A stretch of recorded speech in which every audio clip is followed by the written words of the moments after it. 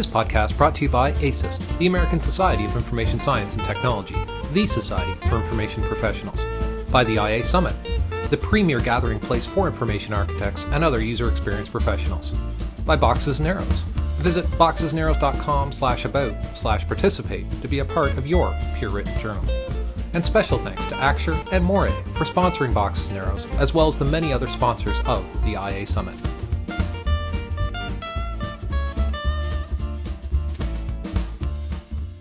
What is the business value of information architecture? We keep hearing about several virtues, including those of experience design, interaction design, user-centered design, storytelling, usability, accessibility, and the list seems to go on and on to include some other damned abilities. Eric Rice, co-founder of FatDucks in Copenhagen, reviews the current bean counter acronyms, including ROI, telling why these are surprisingly uncompelling arguments to business executives. With an uncertain economy and tight money, our responsibility needs to focus on our clients' viable choices. I hope everyone enjoys the podcast. Cheers. God, I can hear all the keyboards going with all this twittering. But this is, in fact, a serious presentation. Oscar Wilde has a quote that I absolutely adore. He says, nowadays, everybody knows the price of everything and the value of nothing. And one of his contemporaries, Vincent van Gogh, said, someday, Vincent van Gogh, he sold like 2 paintings in his entire lifetime. He said, well, someday people are going to realize that the value of my paintings is more than just the price of the canvas and the paints. So apparently, 120, 30 years ago, people were really interested in what the concept of value was. Do any of you here doubt the value of information architecture? I want to see some hands. Come on, tell me, who thinks that this is a crock of shit? Okay. Well, what do we do? At the very first summit, Lou Rosenfeld passed out pieces of paper and asked folks to explain what they thought information architecture was. And he spent all night trying to collate this, and this is what he came up with.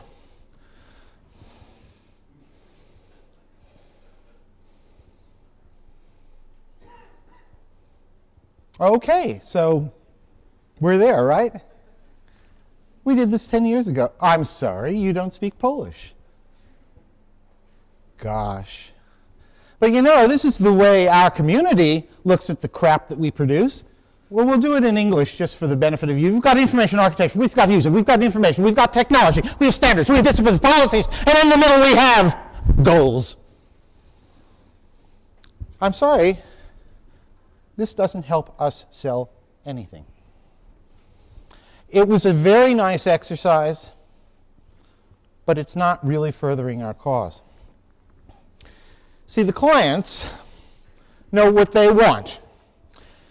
And then we come along, and we know what they need.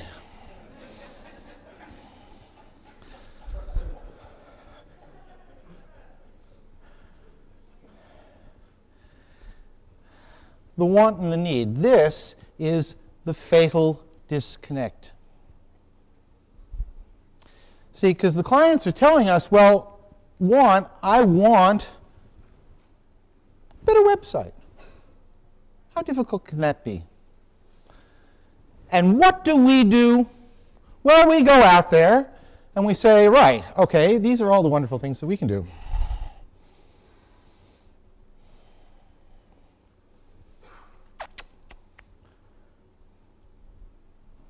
It's not compelling. We want them to say, well, I want information architecture. Okay?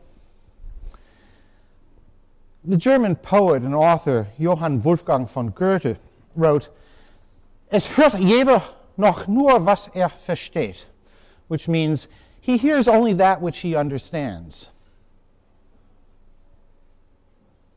And this is the kind of crap that we're pouring at the business community. This is very frustrating to our clients. Peter Morville, several years ago, says, well, we believe that IA is important, but we don't have scientific proof. And this places us in the role of quasi-religious missionaries desperately striving to convince the masses of the righteousness of our vision.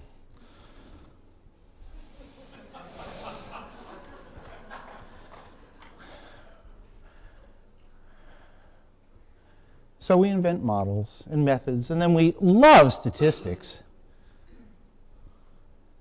and we worship at the altar of ROI, which is why apparently so many of us are here today.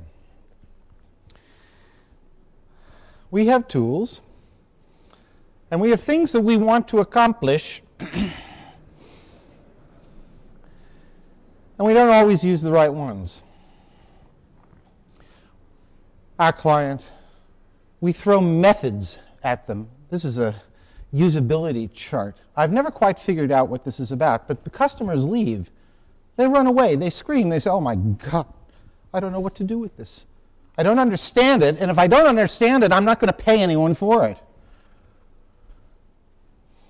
Return on investment. Well, that's why we're here. So if you want to talk about return on investment, if you think that this is the way to go, then let's at least figure out what the hell this is. Return on investment basically says if you hire me, you're probably going to get your money back. But let's look at the calculation. This is interesting. This is from Google a couple of years ago. The number 1 and 3 spots are for our friend Jakob Nielsen.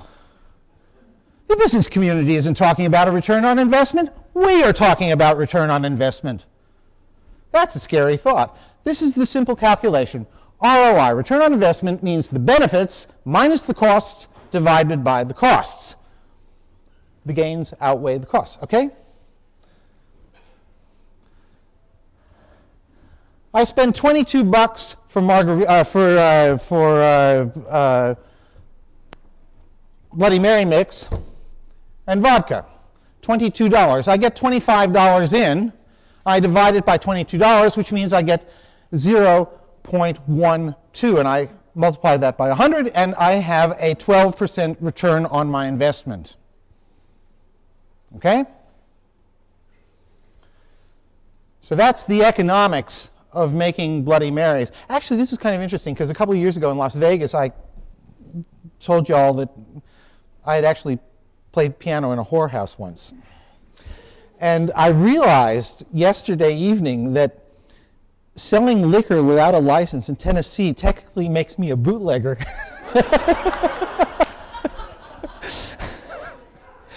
So my CV gets more interesting every year.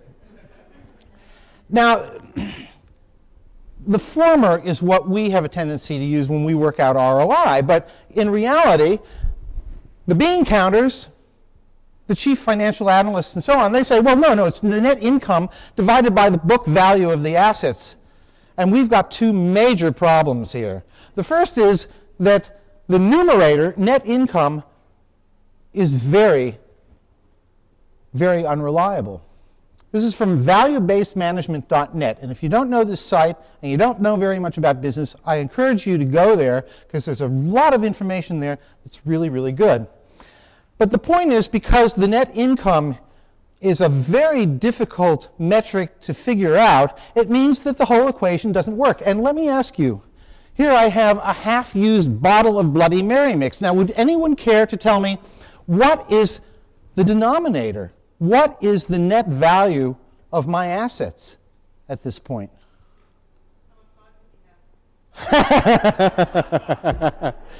Oh, enough.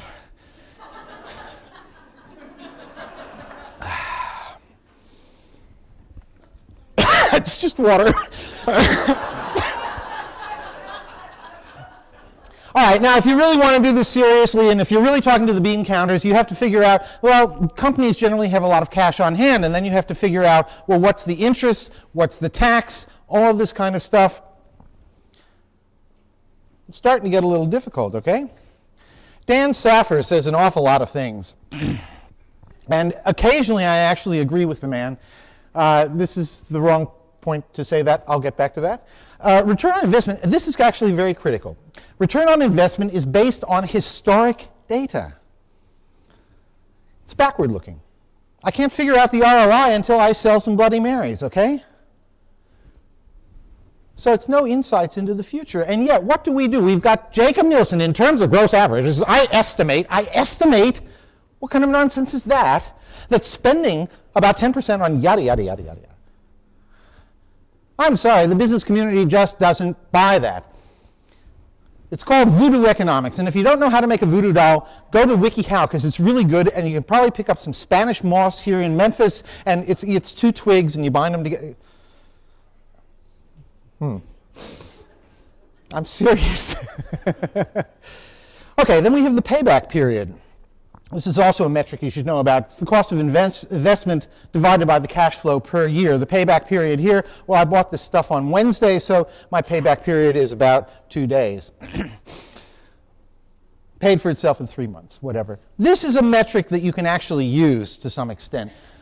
The total cost of ownership, this is also important. It's OPEX, operational expenses plus capital expense. Operational expenses, that's salaries, and capital expenses, that's computers, hardware, that kind of thing, divided by the duration of the project, and you say, well, all right, so it's going to cost us $100 a month to run this program. He hears only that which he understands. And here we've got the business community, and this is the kind of stuff that they're throwing at us. Who knows what EBIT is? I want to see some hands here. Shush, don't tell me what it is, but I just want to see hands. How many people actually know what EBIT means? Not enough of you. Not enough of you. If you want to play this game, if you want to talk to your customers, if you want to pretend you're a businessman, you better damn well know that this is earnings before interest and tax. IRR, internal rate of return, COQ, cost of quality. This is the language of business. And here we have Dan Saffer. If they'd wanted an MBA, they would have hired an MBA. So don't worry. Put your pens down. Stop taking notes, okay? Because now we're going to get real. It's not about return on investment. It isn't. I promise you. Did Jared leave?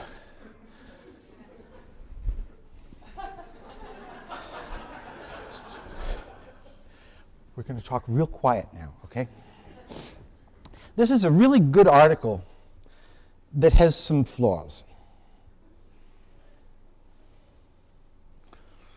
That's the nice version. Basically, Jared is saying, well, the cost of frustration, increased expenses, lower profits, reduced productivity, wasted development. Those are bullet points. I don't like those. Do something else. Let's be creative here.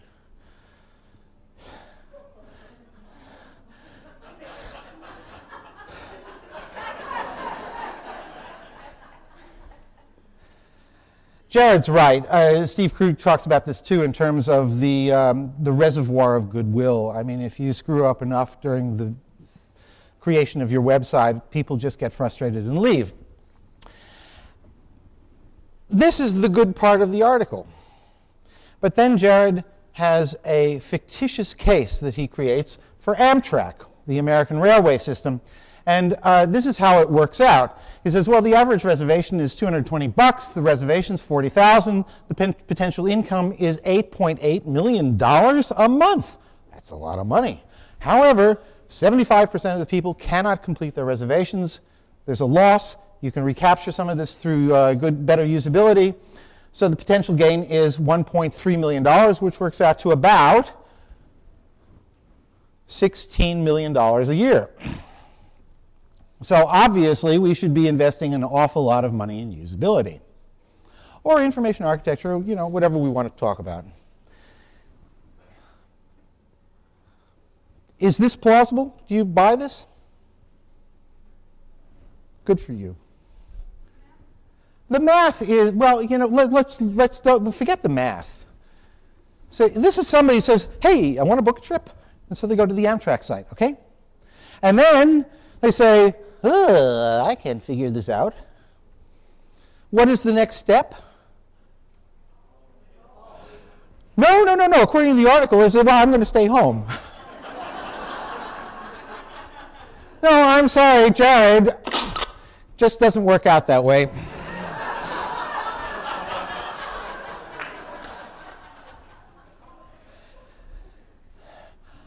I sent this article to one of our clients who happens to be an MBA from the University of Chicago, which is currently competing with Dartmouth to be the leading business school in the entire world.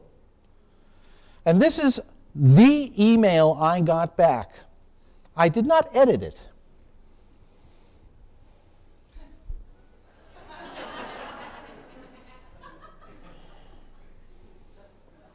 Okay, so let's be a little careful about how we invent these ROI things.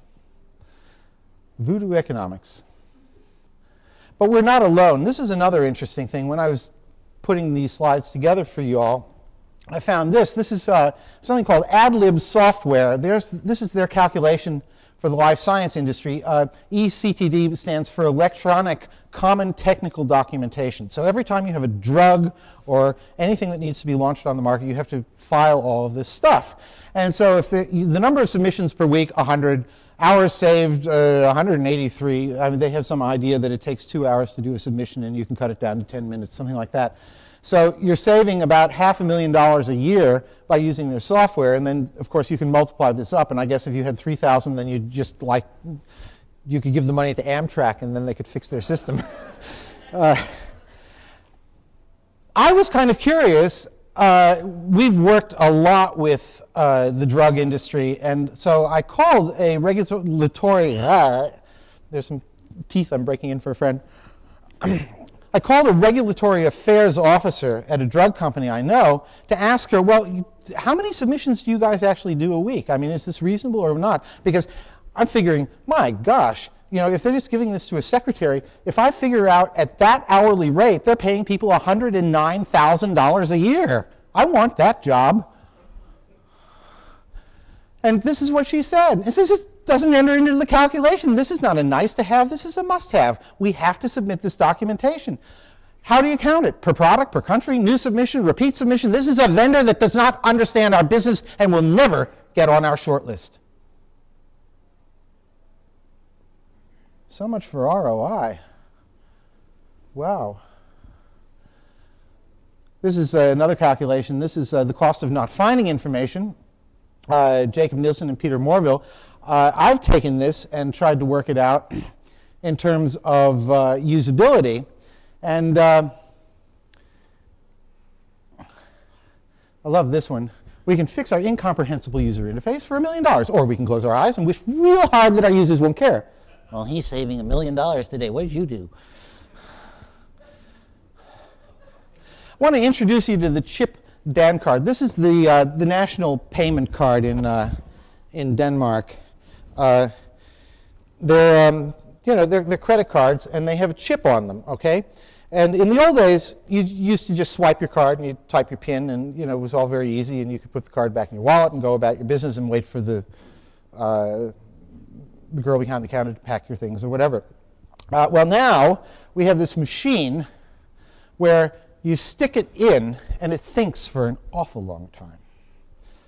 Well, is that really Eric Ries there?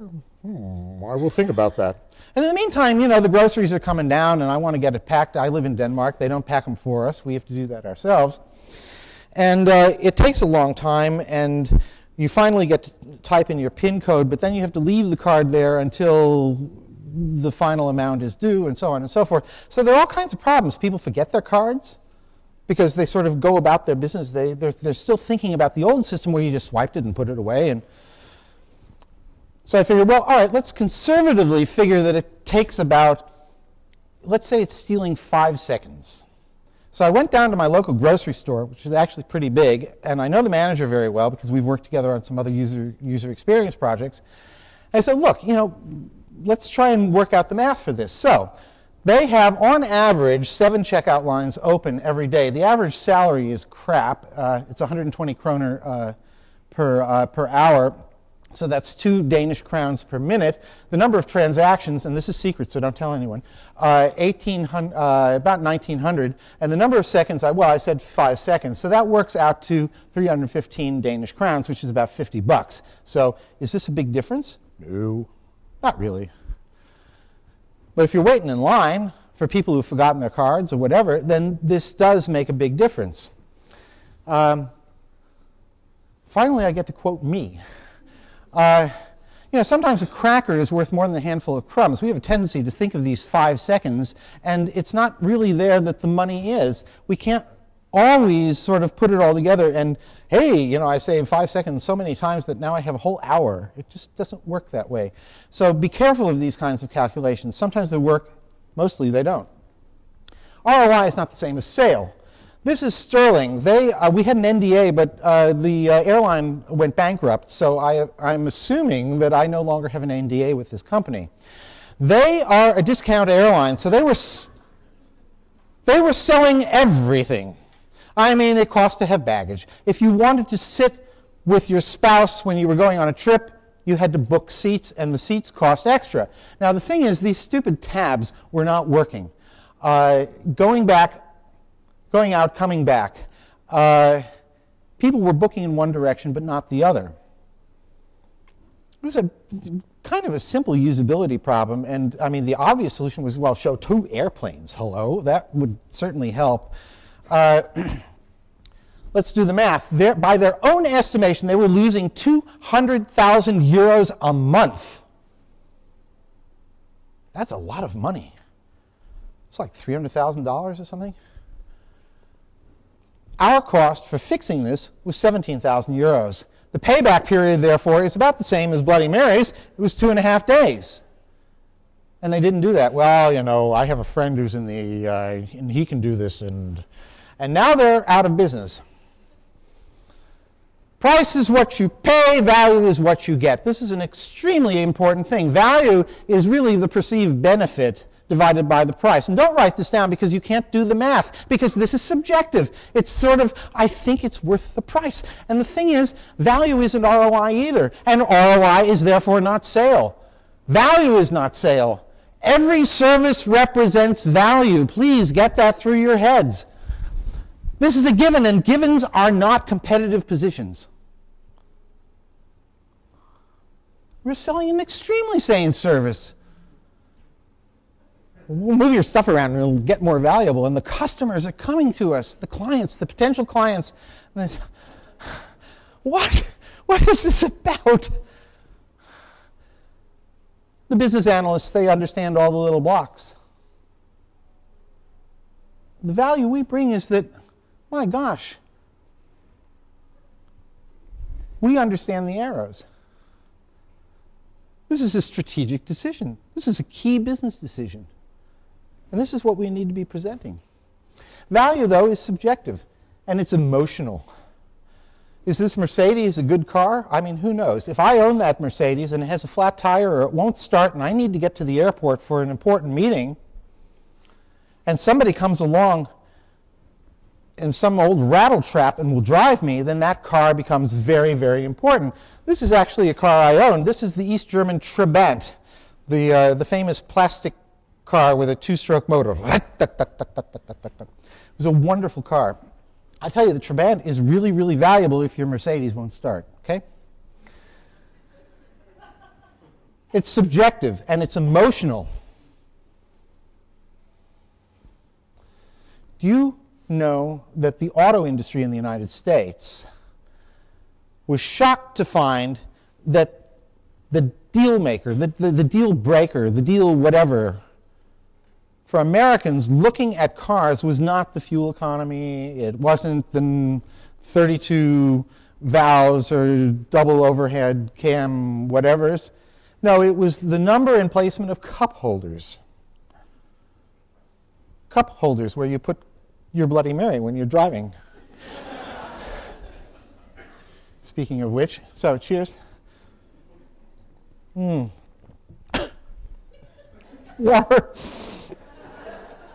We're selling a service that isn't really very sexy, and there's not a lot of emotion involved in this. I mean, you can't hug your site nav. We're the only ones who love our own deliverables. Well, and Dan Brown. That was a blank side. So it's not just about the value of information architecture, but could it be the potential value of information?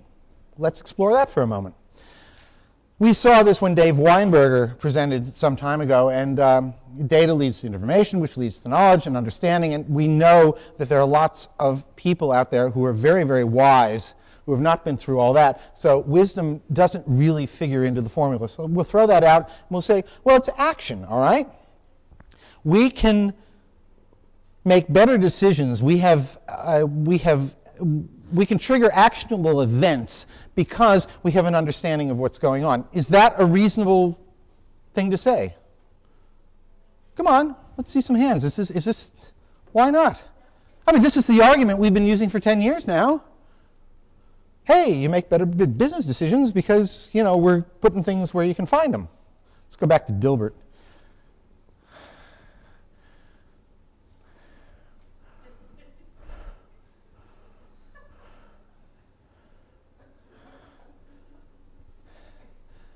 Okay, everybody done reading? You want to see the final frame?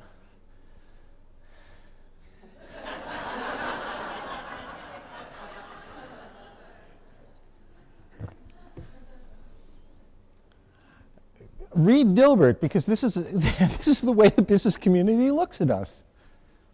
This is an information architecture discussion. So, let me let you in on some of the secrets that I've found successful. Napoleon said it very well. There are two levers with which you can set a man in motion: fear and self-interest. That's what life is about. So let's look at fear. If you don't learn faster than your competition, you will ultimately fail. So what can we do? We will give you a sustainable competitive advantage. When you talk about features and benefits, people generally don't talk about features and benefits. They talk about features and effects. Let me just explain how this works, because you need to get to the true benefit. If I have an electric lawnmower, okay, and it has an automatic override switch, that's a feature. And you say, well, what is that? Well, it means it stops when it hits, something hard, so that the motor doesn't burn out. This is where people usually say, well, that's the benefit. And so, well, no, I'm sorry, this is not a benefit. I'm going to buy a lawnmower that stops all the time? That's nonsense. No, the benefit is this is the lawnmower that's not going to cut off your foot. It's not going to cut the tail off the cat. And suddenly there's value, there's emotion, there's all kinds of other really good stuff in there. So sustainable competitive advantage, that's moving from effect over to benefit. Let's look at self-interest. In declining markets, and nobody can deny that we have a declining market except for the chairman of AIG, the popular companies survive, and we've seen this time and time again. We are the key to providing superior online service. Not services. I'm not talking about some Ajax-y, tweaky, feature-rich, whatever. It's just being nice to the people who come to your site. Saying, hey, look, I'm going to make it easy for you. Here's the information you need. So, it's not the potential value of information. Well, what is it?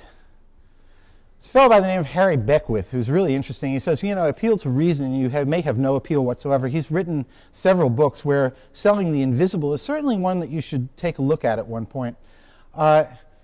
This is my equation, and again, you can't really work this out in mathematical terms, but the reassurance factor has to be more than the worry factor. And that means that the clients say, okay, these people are going to keep me out of hot water. They're my friends. This is critical.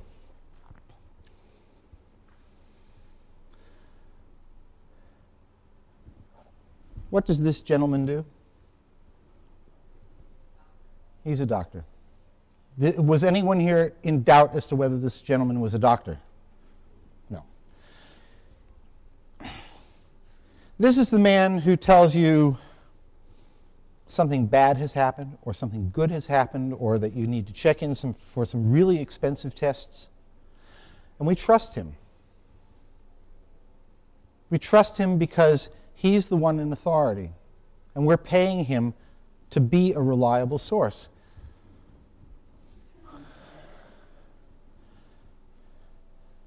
And that, ladies and gentlemen, is why I'm not wearing a Hawaiian shirt, because it's not just dressing for success, it's dressing to level the playing field. If you want to go into the boardroom, you better look like you belong there.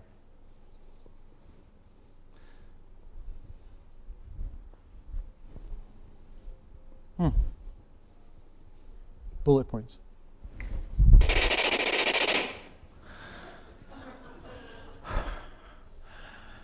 So you want to make your clients feel good. Feel good about themselves, make them feel comfortable. You're not selling to focus groups. You're selling to whoever is on the other side of the table. This is absolutely critical. And I assure you, ROI is not even going to be mentioned.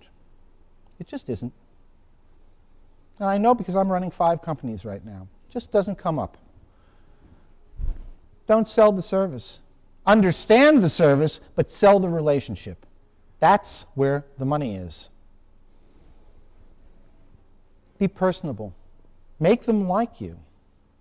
You have to understand the language of business. You have got to have read some Kotler. You have to know who Peter Drucker is. You've got to read Salmonson for economics. If you want to play the game, you've got to read the books that the marketing people and the business people are reading. But it doesn't mean that you need to be an MBA. Okay? Be yourselves. Do what you do best. But build the relationship.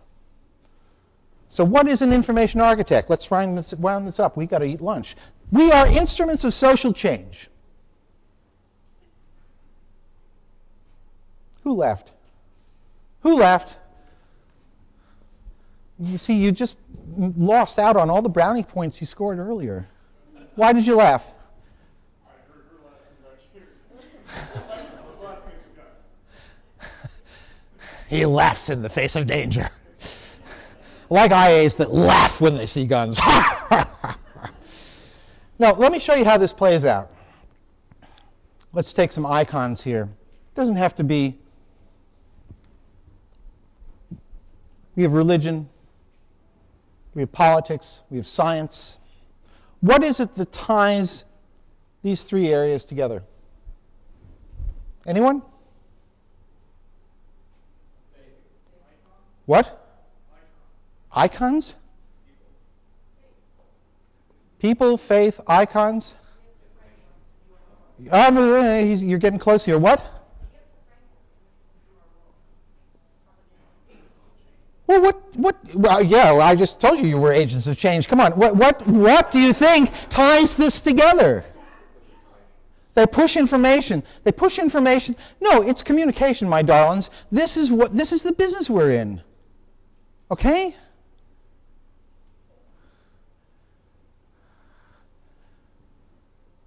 Jesus had his disciples. Mohammed had his disciples. Buddha had his disciples. Marx had the Times of London. That's an interesting thought. We start with the written language. This is one to a very select few. Not a lot of people read. 100 years after Gutenberg invented the printing press, not movable type, that was the Koreans, but the printing press, 100 years after that, people actually started to read. I mean, there was no reason for people to be literate because there was nothing to read.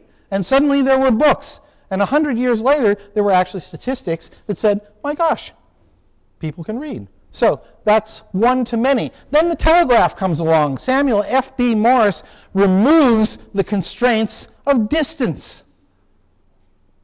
What a remarkable thing. In the old days, you had to physically deliver a message to somebody else if you wanted to get the message across. Wonderful. We have the telephone. Suddenly, it's one-to-one communication in real time. And the radio, one-to-many in real time. And where are we now? Well, we're in an economic downturn, but I assure you, our time is now. If we cannot take advantage of what's going on right now, we are the low-hanging fruit. We know what it takes when all the salesmen have been fired to make the company successful. It's fear, it's self-interest. It's a sustainable competitive advantage, and it's providing good service. And that is what is going to make us successful and at least help us pay the rent in the next couple of years. And on that happy note, I say thank you. Good. Good. Good. We've got about 5 minutes for questions. Otherwise, there is a table that I'm hosting tomorrow, and I think it's vaguely related to business. I can't remember what the question was, but questions? Comments? More Bloody Mary?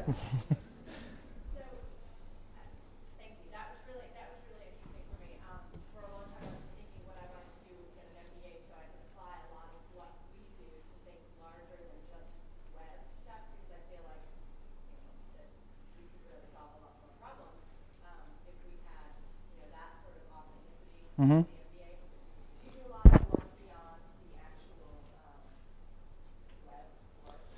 What, our company? Well, we're a so-called user experience company, which means that nobody really knows what we do. We do, the websites are kind of the bread and butter in desktop apps and straightening out all kinds of really weird back-end stuff. But what we do is we also can look at the offline contingent and say, well, all right, we need to pull these things together because the web, I mean, how many of you have mobile phones? Let's see some hands. You don't have a mobile phone?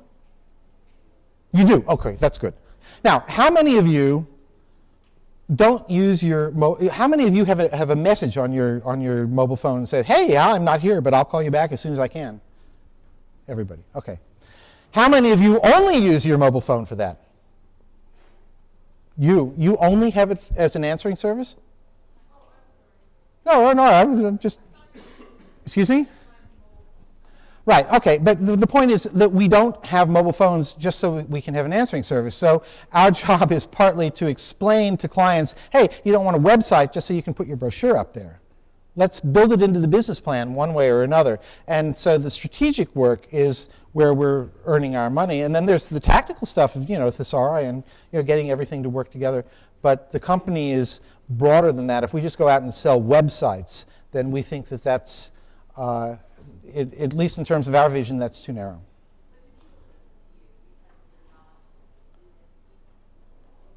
No, they listen to us because we understand their business. Okay?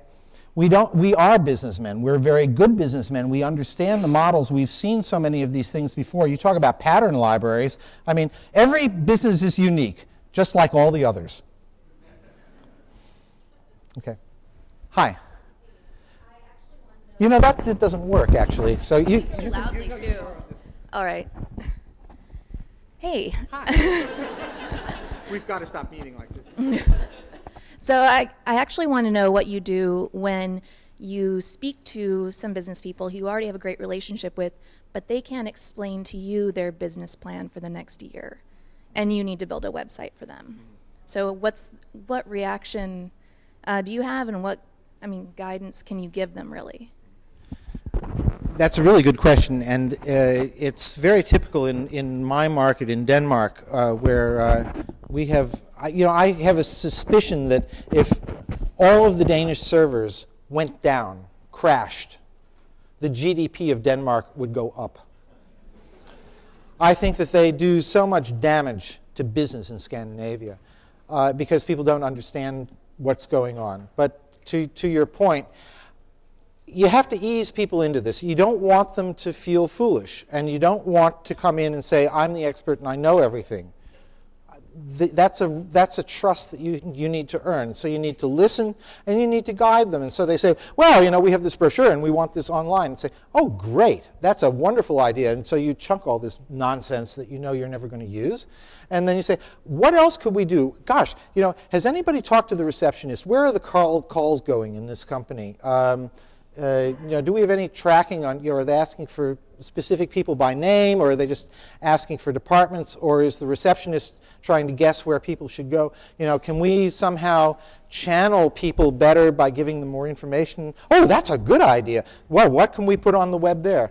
And then you can take it on to, well, how many sales visits does it take to close a deal? Often it's 7 for some reason. Or maybe, was it 9,000? I don't remember. But I think it's 7. I think it's 7. And you say, well, good. If we cut that down by 2, if we can close a sale in 5, because instead of the first meeting where you exchange business cards and sniff each other's crotches like dogs, That's the way business works. Don't laugh at this. This is the way it works. That's the first meeting. Just finding out if you like each other. Nothing gets accomplished at that first meeting. But if you have a good website, people will actually start asking good questions from the beginning. And when you can show off that you actually know something about the web, about business, about whatever, then the trust starts to get formed.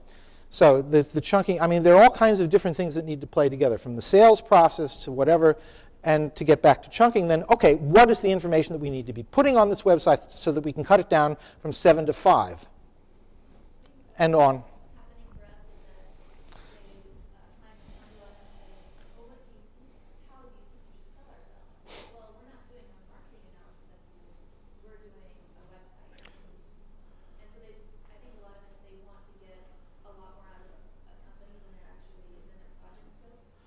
Right, but they always do. But when they ask a question like that, don't tell them, well, that's not what we were hired to do, but try and guide them in a positive direction. So, well, okay, well, what's your mission statement? What's your vision statement? Where do you want to be in 5 years? What are you trying to accomplish here? Let's see if we can't formulate a vision. Let's talk about the USP. By the way, USP is a concept created by Rosser Reeves, who was an advertising man. It means unique selling proposition, and there is only one unique selling proposition. So a lot of people in our industry talk about USPs as though they are features and different bullets. It doesn't work like that. The USP for M&Ms is melts in your mouth, not in your hand, and that's a USP that's worked for 56 years. So help them find the USP, and if you can find that, then you'll figure out how to do the website. What is it you're trying to sell? And sell less. Don't put everything on the website. That's the biggest problem. I swear, I think that no websites should be more than 50 pages. Yes? And you're wearing a tie, so good for you. Hi. Did you guys find it useful to focus on a specific industry? We've done a lot of stuff in life sciences and single-use medical devices and that kind of thing. Our expertise is primarily in business-to-business, heavy industry, telecommunications, and life sciences. However, it doesn't really matter because nobody cares. I mean, by the time they find us, then they say, well, all right, can you help us with this? And we, of course, say yes, because the patterns are the same.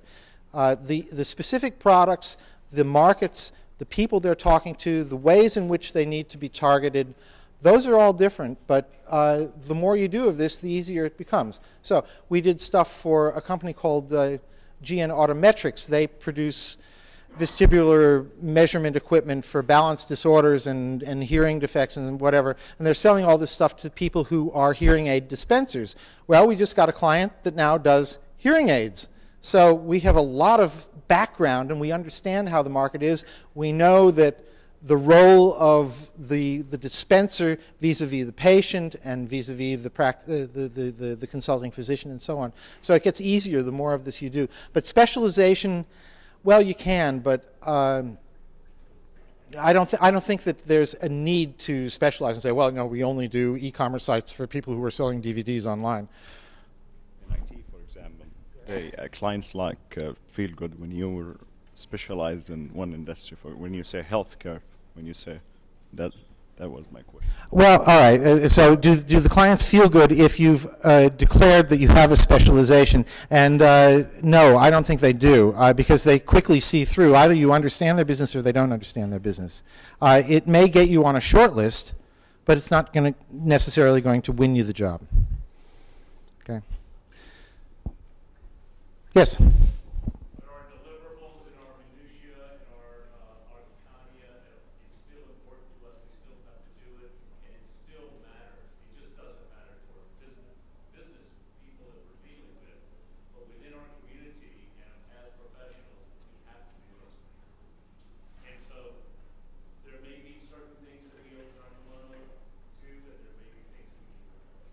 You're absolutely right. You're absolutely right. The deliverables are important, but let's not place too much focus on the deliverables. The deliverables have a very short lifetime. They are there to document something and to make sure that you communicate something from one person to the next.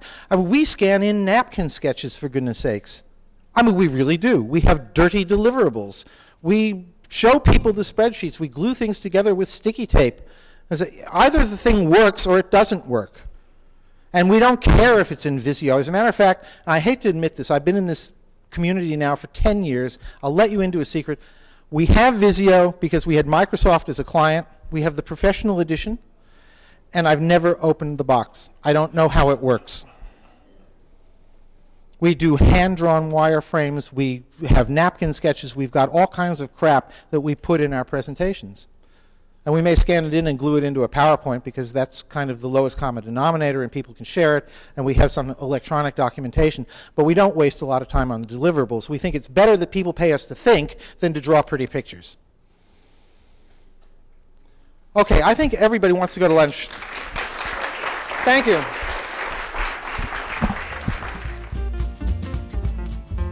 To hear even more presentations from the 2009 IA Summit, point your browser to boxesnarrows.com and click on the podcast link. There you'll find access to the iTunes feed and more information about each presentation. Our heartfelt thanks to the organizers and sponsors of the 10th Annual IA Summit, the presenters, and of course to the global community. We look forward to feedback about future episodes that will be of greatest value to you, our listeners.